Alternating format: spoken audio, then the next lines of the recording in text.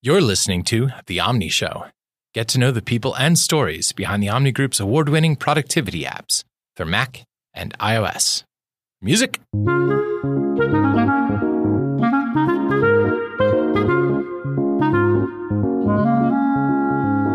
I'm your host, Brent Simmons.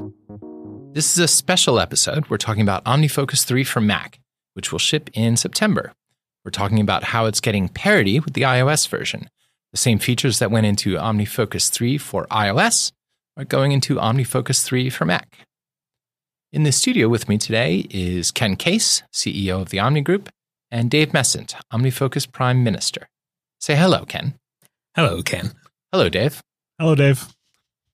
All right, so I mentioned that the Mac is getting iOS parity, which isn't maybe quite the exact right word for this, since it's almost arbitrary that iOS came first, and a lot of the code is common code between the two apps. Can you tell me more about how that works, what that means? I guess I would say that a lot of this release is about iOS getting parity with the Mac app. So a lot of what happened in OmniFocus 3 for iOS had us bringing features to iOS for the first time that we've had for 10 years on the Mac, like being able to have multiple selections or three-column panes and so on. Like batch editing. Batch editing, yeah. Exactly. Mm-hmm. But we ended up shipping the iOS app first, partially because it needed those features more and because it was playing that catch-up. And now it's time to bring some of those things back to Mac. But when we say back to Mac, as you alluded to, we already had written a lot of this code in some shared frameworks that both Mac and iOS use.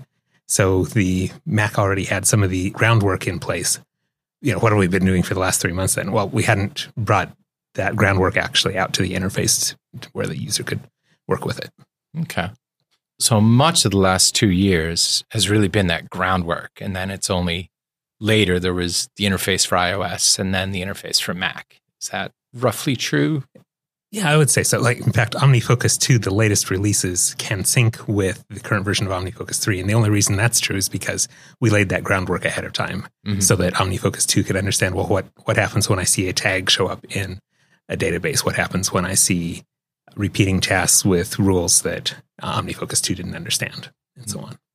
It is interesting that batch editing was one. The three-pane view was another thing that the Mac already had and iOS didn't. So iOS is getting parity with the Mac.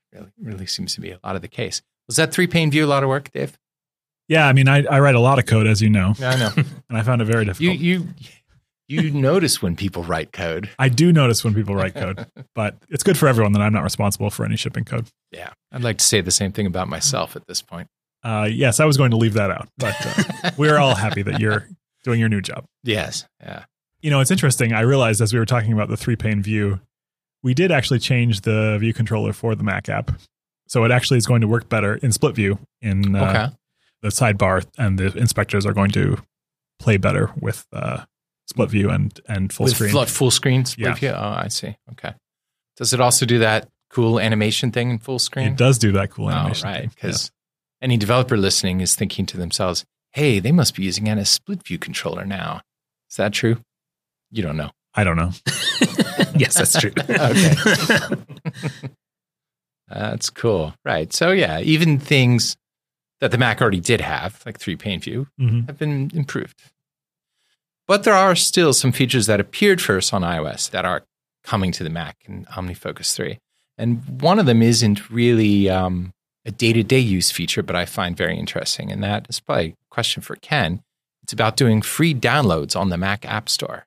So the Mac version you'll be able to download it and use for free from the Mac App Store, not just from our site. Yeah, and this is actually sort of rounding off an initiative that we started a while ago to try to get all of our Mac App Store apps to have free downloads. We already had, as you just noted, we had free downloads in our own store, so that's not exactly new to our apps on the Mac. But the reason it was important to us was it helped us overcome some of the limitations that we had in the Mac App Store around being able to sell people discounted upgrades, for example. So this will be the first version of OmniFocus that we sell in the Mac App Store that people can get a 50% discount on the standard edition, not just the Pro edition, when they upgrade.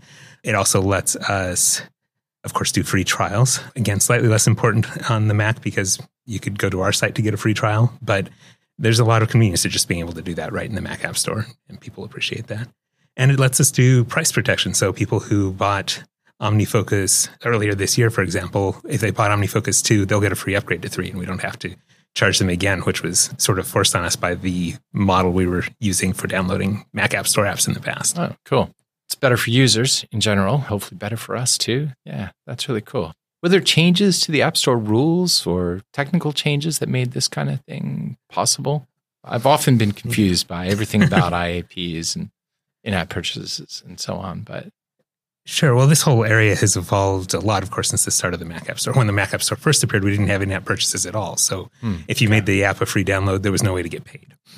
So that was clearly not a workable model for us. So our first apps started out just being completely purchased up front, and that was all there was to it. And if you wanted to buy the standard edition, we had one SKU in the Mac App Store. And if you wanted the Pro edition, you'd buy a totally different SKU with it at a different price.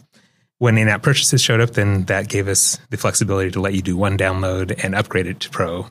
And we realized that we could use that to give people discounts, at least if they were buying Pro. If they owned a previous version of, say, OmniGraffle, and they upgraded to the new one, they could get the Pro upgrade for free. And effectively, we would give them a discount, at least our Pro customers. Right. Which fortunately turned out to be 80% of our customers. But I always find that so fascinating. Yeah. The Pro features are cool. I mean, I can see why. But I would never have guessed that it would be such a high percentage. Well, that's who our customers are, I guess, in general. They're people who are using the stuff to get their work done. Mm-hmm. So another big feature, maybe the biggest feature of this app, is that we have tags on the Mac. Now, how does that change using Mac OmniFocus, Dave? Well, I think the biggest thing is that the folks that have been enjoying using tags on iOS for the last few months finally get to see those tags in their database on their Macs. This deserves a finally. Yes, it is really a finally. We would love to have shipped them both at once, but we thought it was most important to get the people that were just, anyone who was using iOS could use tags once we shipped them on iOS. So sure, right. Not everybody has both, after all. That's right. Yeah, though they should. I'm just saying. Sure, I understand that, not everyone uses a Mac. Oh, yeah. I always forget that. Yeah. So along with tags comes enhanced custom perspectives. Yes. So we have a new rules editor, I suppose, which is similar to the iOS one. Yeah. We're using a controller that's actually built in to macOS that you might have seen when you set up a mail rule or a smart playlist in iTunes. Okay. Looking at some of those, I'm not sure if they use the standard control because they seem to have slightly different limitations. But certainly if you've seen Omni Outliner's filtering rules. Right. I know a guy who worked on that. Somebody, here at this table worked. Yes, and what was that? NS predicate editor or something? I forget. Boring. I don't need to know anymore. Yeah. Very boring. No, but it's a familiar control, and it lets you choose the type of rule and then choose a value that is important to that rule, like the estimated duration or the tags that you want to filter on. And it lets you create a perspective, and it syncs around between your Mac and iOS devices, and lets you slice and dice your OmniFocus database into that focused... Super focus. Hyperfocus. Yeah, I saw a cool thing, actually. One of our beta testers posted, he was experimenting with toolbarless and sidebarless windows, showing custom perspectives with different purposes and tiling them on the screen. So we had kind of dashboard view. Yeah, that's pretty cool. Like a Kanban. Yeah, you could see that going a lot of interesting places. But obviously, that's not something you could do on iOS. Right, yeah. Multiple copies of the same app is not You could get multiple phones, I guess. There you go. Physical lay them out on literally tile your devices. Yeah. Since I have kept every iPhone that I've ever had, I could. It would be crazy. And then all my iPads. Well, except it wouldn't run maybe on those old devices, but in theory. So the testers caught something to do with sidebars and custom perspectives. It's only at the time we're recording this, August 8th, it's only been out to a very few testers so far. But what's the story with that, Ken? When we brought custom perspectives to iOS in the first place, we didn't give iOS a sidebar for those custom perspectives. The whole model on iOS for how we put together our perspectives is sort of backwards from how we do it on the Mac. We gather up our tasks first and then we group them. And the model that we were using to present that information on the Mac didn't really apply on iOS in the same way. And of course, we were also designing for phones where you wouldn't have room for a sidebar and so on. Sure. Long and short of it is we don't have a sidebar on iOS. And when we designed the new custom perspective system with rules, your tasks were no longer just derived from a set of projects or contexts that you were living in and then sort of filtering down into. You had these more complicated rules that were coming into play. And so we didn't use a sidebar on iOS, and we didn't sort of worry about what the sidebar might look like. But when we brought it to Mac, of course, we had to start thinking about that, realized that the model that the Mac was using for how it would build the sidebar first and then build the main content area from that sidebar wasn't going to work out. And so we decided, well, let's just try it without the sidebar at all. We'll just make it work like it does on iOS. And very quickly, the feedback came in that we really do want to see that sidebar there. And we don't want it to just be based on the groupings that we had in the content area, which is one way we thought we might design the sidebar, because people were using it to say, look at a project list, and things are grouped by project. But then they would use the sidebar looking at tags or context in OmniFocus too, to select, well, okay, here are the projects related to this person or this location, and filter their list down that way. So fortunately, Jim was able to take that feedback and pretty quickly build that functionality back into the app. Obviously, it crossed our mind that people might want a sidebar. Oh, sure. What they were used to. We're not like obliviously shorting software. But oftentimes our approach when these things come up has been to not say anything, give something to some people and see what they say. Yeah, right. Because you have the potential to save yourself a lot of work. Sure. You also have the potential to get an idea that you had either previously ruled out or not considered. And that makes customers happier. So that's the approach I've taken throughout my career too, is provide less and then see what people say and then figure out where to go. Yeah. And if we had taken the first idea that we had in mind for how to rebuild that sidebar, we would have taken it in a different direction than once we got the concrete feedback from customers about what they wanted to see and how they were going to use it.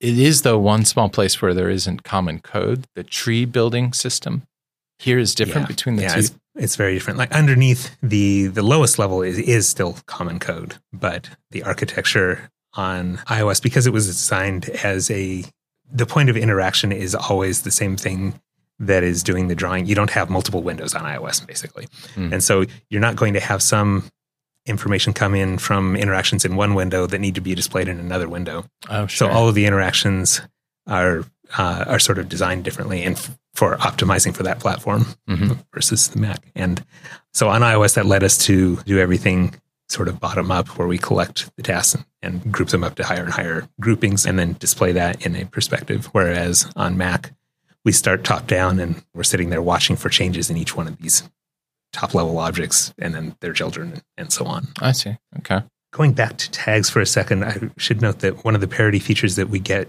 from tagging is not actually just strictly being able to put tags in multiple tags or the old request multiple contexts on a task, but being able to put tasks into a tag and reorder them with manual sorting into whatever order you want, which is something that people have been asking for many years and have wanted to see on the Mac. So this will be the first time they get to do that as well. So we also get the forecast tag just in the Pro version, I think, right? That's correct. Yeah. That is one of my just all-time favorite features, though, because I just mark stuff. I call my tag today, which a lot of people do. And just, if I get to it today, great. Well, tomorrow it'll be today again, and there they are again. And, yeah. I'm really happy with the way that feature came out. I think that it has really helped people get away from abusing dates, which was always one of my problems that I wished we could solve in OmniFocus, was that people definitely do think about their tasks centered around dates. Right. But what happens when something is overdue is different for everyone. And so letting something just be kind of drug along for today without having to assign a date for it is great. Yeah, that used to lead to workflows where people would constantly be pushing things forward to the next day or whatever, or they'd be worried about things slipping through the cracks because they weren't showing up. Yeah, so ideally that's time regained that can be spent on doing a review or something that's or actually doing those tasks. Doing the things. Oh, wait, you guys do tasks? Well, this is one. This is a task. Record this episode. Actually, it's not. It's a calendar entry. But it still appears in Forecast. Oh, so what a segue. Yeah, I know. So the Forecast is now interleaved as it is on iOS, where it shows calendars and tasks mixed together, which I think is brilliant because, when I actually have meetings or things like this during the day, it's so helpful to be able to see that time blocked out. Super happy to see that. It works well for me too. I would say that has been one of the places that we've gotten the most feedback after shipping it for iOS. And we have some ideas on how we can improve it for customers and make it a little more flexible. Okay. I think that folks use calendars in different ways. Sure. And in some of those ways, the old kind of Gantt style block of calendar events was better for them. And we'd like to get something working as well for them soon. Okay. So you heard that here, people. We have to bring you the scoops. Question about the forecast tag. Does the actual tag that I've decided on, does that piece of information sync between iOS and Mac? Or could I have, say, a different one if I wanted to on Mac and iOS? You can have a different tag on every device. Yeah, okay. Yeah. That's interesting. The idea was that you could call it different things to your attention on different devices because you may be working on different problems on your Mac than you are on. Sure, yeah, absolutely, yeah. So like when our friend Jim Correa pulls out his night phone, yep. He's got a different tag for today than his day phone or in the forecast. Of course he has a night phone. Day and night phone. How else are you going to work on syncing if you don't have a day and a night phone? Totally. So we've also got fancy repeating tasks have come to the Mac. Did we pull off that progressive disclosure thing like we did in iOS where it kind of steps you through it a little bit? Doesn't present all the options all at once? It definitely doesn't present all the options all at once. It's a little bit different working in an inspector than it is working in the table view sub-inspector that we have on iOS. Sure. But I think we did a good job of translating that experience. And the most important thing is just not showing those controls that don't make sense. Right, yeah. So even if we're showing more at once, we are still leaving out stuff that would be disabled or that wouldn't make sense. So testing is going well. I take it testers have found a few big things that we missed, maybe. Getting the crashing bugs fixed. Whatever. Yeah, the first... figuring out the sidebar issues. The first few days we had a bunch of crashers that we cleaned up very quickly, and we have got the sidebar in place. And now we're working on the more fine interaction things. Okay. Working on getting scripts working that might have broken between 2 and 3 Apple scripts. Oh, yeah. That's one thing that came up this week is people trying to use Kurt Clifton's scripts for deferring and that sort of thing. And they don't quite translate. So we're going to figure out we can make them work or rewrite them for him or... Yeah, there's sort of 2 areas where scripting had to change to accommodate our new model. One was around the way repeating worked and completion, because it used to be that when a task would repeat, you would set its completion date, and then OmniFocus would generate a whole new task based on the old one. And we decided, because we wanted to be better sort of future compatible citizens, right? Like if there's some new repeat rules that get introduced in the future that we don't understand today, it's okay if the completed task loses some track of some of the repeating details because it's not going to be repeating anymore, but you want the current task to keep the exact same details around. So we changed it so that when you complete a repeating task, the current task actually stays the same, and what gets generated is a new archived copy of that says it's completed, rather than the other way around where we were creating a new repetition of the task that you would be doing later that had the new dates in it. So all that is to say that we ended up changing the scripting around, and this happened actually in the latest 2 X releases, to say that I want to complete this task rather than I want to set the task completion date to something, because you would set the completion date to something and then it would immediately clear that task completion date, and it didn't sort of make logical scripting sense. So that became a verb rather than a property, effectively. And then the other big change is, of course, our new relationships with tags on tasks. And we wanted to have some compatibility for old scripts that were using contexts. There is some compatibility that we managed to preserve there, but there's some interesting questions like when I add a tag to a task or I assign a tag to a task, should that replace the old tag or should it just add a new one and so on? So we actually turn those into verbs so that could be more explicit. And you can say, I want to add a tag to a task. But that means now, of course, some scripts have to change. When I saw those go by, I was just wanted to make sure that the legacy fallback stuff that we had was working at least as intended, even if it didn't save the scripts that were in the wild. Right. So we're on track for September still? Yeah. Definitely. Cool. Right on. All right. Well, I think that just about covers it, unless you can think of something I'm missing here.